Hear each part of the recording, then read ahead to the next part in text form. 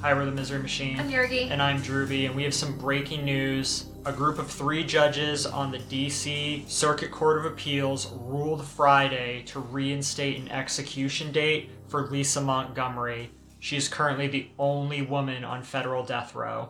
Yes, she's now scheduled for January 12th, which is just a week or so before Joe Biden is scheduled to be inaugurated, and he's vowed to do away with the federal death penalty. So before we get into it, please hit like and subscribe so we can keep bringing you videos like this. So her execution was originally set for December 8th.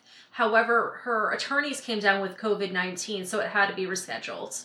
Montgomery's attorney said she disagrees with the decision, and she's going to appeal to President Trump to commute her death sentence to life without the possibility of parole. So the Trump administration has overseen 10 federal executions, which is more in a single year than we've seen in decades. And Montgomery would be the first woman executed since 1953. So only 3 women have been executed on the federal level. So there was Mary Surratt in 1865. She was hung for conspiracy to assassinate Abraham Lincoln.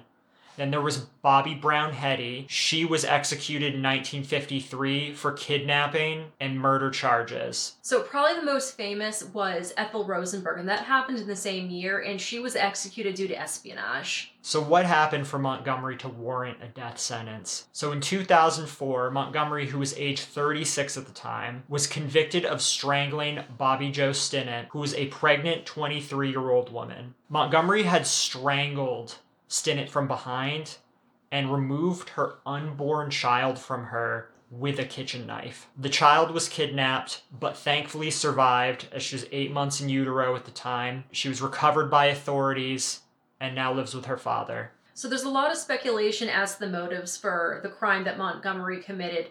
Some folks speculate a miscarriage that she hid from her family. However, it is said that she underwent tubal litigation in 1990 and that she had been lying to a lot of people about whether or not she was pregnant from time to time. So we're going to keep opinions out of this one. We're going to do a full episode on this eventually, and we want to do more thorough research before stating our opinions on these things. But some people don't feel that Montgomery is responsible for her actions. And this is due to the extensive trauma and abuse she suffered from her stepfather growing up, as well as 2 ex-husbands. Experts have also stated that Lisa Montgomery suffers from PTSD, bipolar disorder, and borderline personality disorder. So does Lisa Montgomery deserve the death penalty, or should her sentence be commuted to life in prison? Let us know what you think in the comment section. And be sure to hit like and subscribe so we can keep bringing you more of these videos. We have a podcast called The Misery Machine. We release new episodes every Monday here on YouTube, as well as all your favorite streaming platforms.